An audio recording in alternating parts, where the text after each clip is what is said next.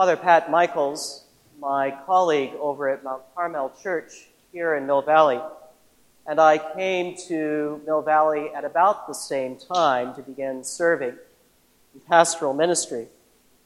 In fact, we were installed on the same day, he in the morning, I in the afternoon. We came to each other's services. So we always like to get together, sometimes in passing down at Pete's, and compare notes. How are things going, being Christian pastors in this context for ministry? Father Pat, who came down from the peninsula, noted when he first got here a sort of uncanny and somewhat unnerving feature of the culture here, and that is everybody seems to be going in separate directions all the time. Mm-hmm. And gathering together community, not to mention gathering together people around Christ, is more challenging here than even other parts of the Bay Area, and that's saying something.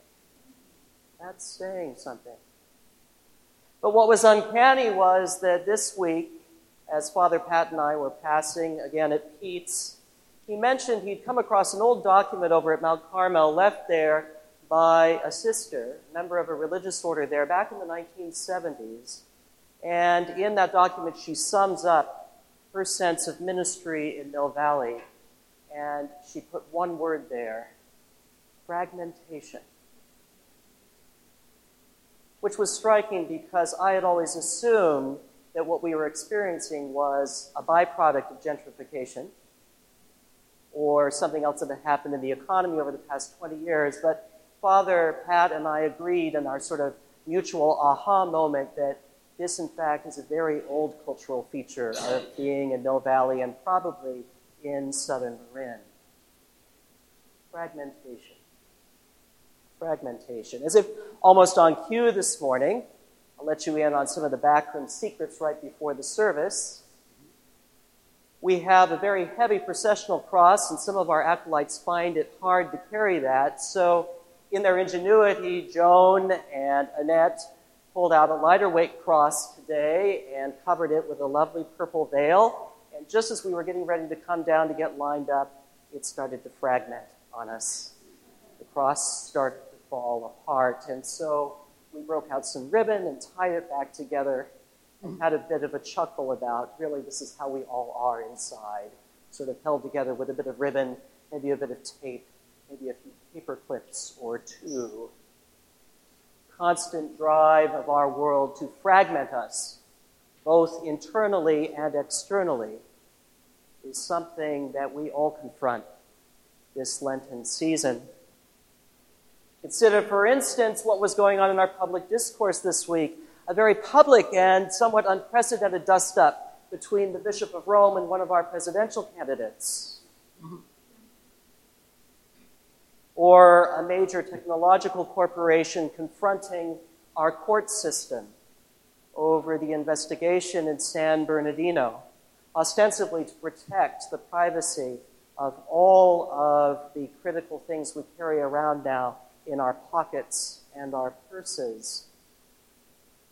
Fragmentation, this constant breaking up of our society into factions, the constant tug and pull at the relationships that nurture us, and above all, the constant tug away from relationship with God.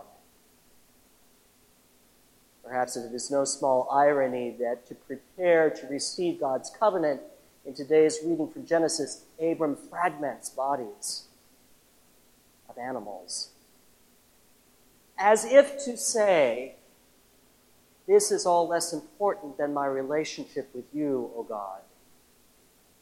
And as the sun goes down, that reality sets in. Abram finds himself set apart. For what exactly? He is not sure.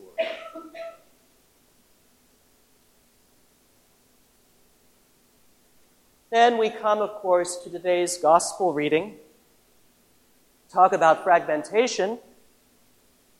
Jesus has a strange experience with the Pharisees, almost unique in the Gospels, where they come and seem to side with him for a moment. Perhaps the enemy of my enemy is my friend after all, right? Pharisees do not like Herod much more than Jesus does. Herod Antipas was the son of Herod the Great, whom we hear about at Christmas time. And like his father, he was a cunning devil. He knew how to work power politics with Rome. Like his father, he liked building projects. In fact, he had built a capital for himself on the shores of Galilee. Tiberias was the name of his capital. But he had less land than his father had. Herod Antipas was a tetrarch. The land had been divided 4 ways since his father's departure from this mortal life. Herod Antipas had inherited jurisdiction over Galilee, Jesus' home country, and over a dusty little province to the east of the Jordan called Perea, which sort of seemed to hold a quarrelsome province to the east at bay. Now, Herod Antipas styled himself like his father did as a faithful Jew, a good Jewish king, but if you paid close attention to his behavior, he was anything but.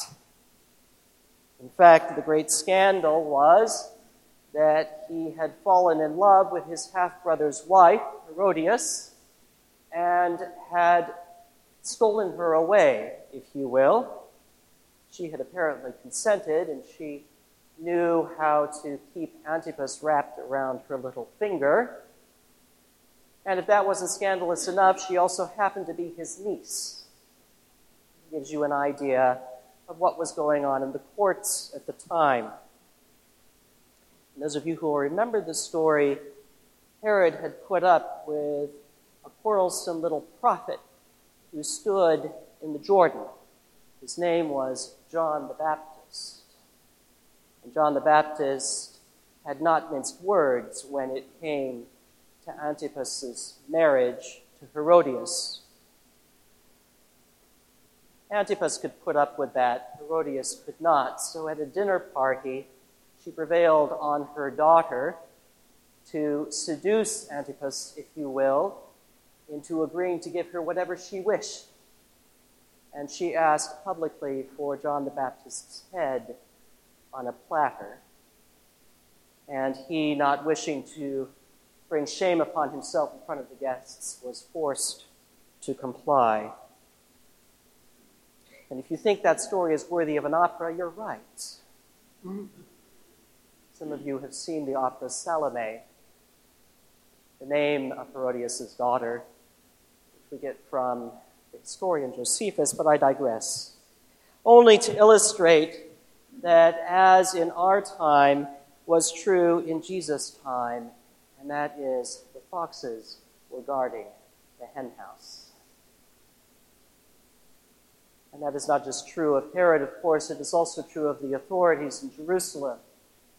Jesus sees the end of his road, the end, if you will, of the Lenten journey, and sees a cross, sees himself the focus, the scapegoat, the center of the world's fragmentation.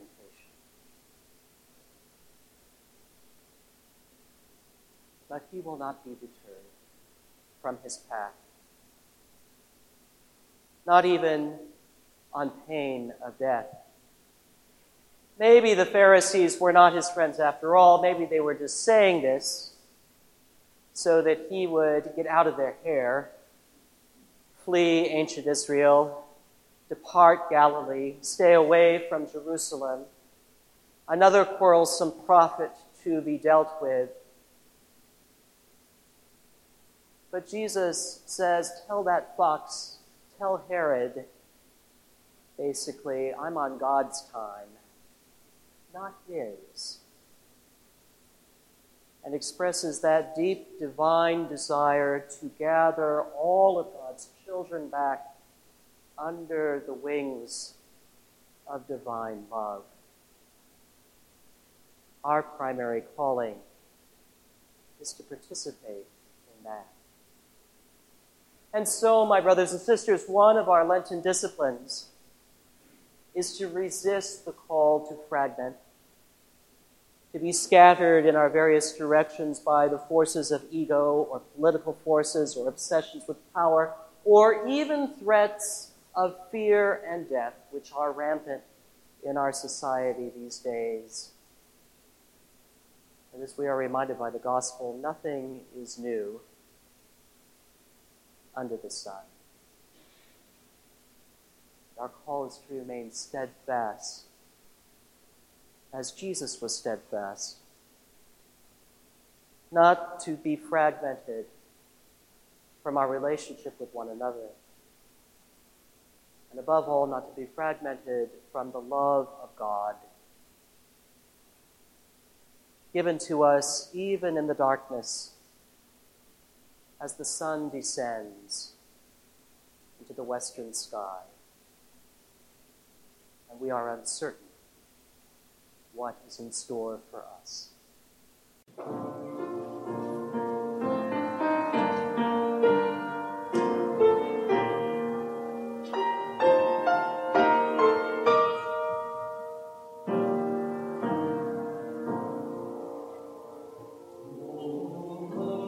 This has been a sermon podcast from the Episcopal Church of Our Savior, Mill Valley, California.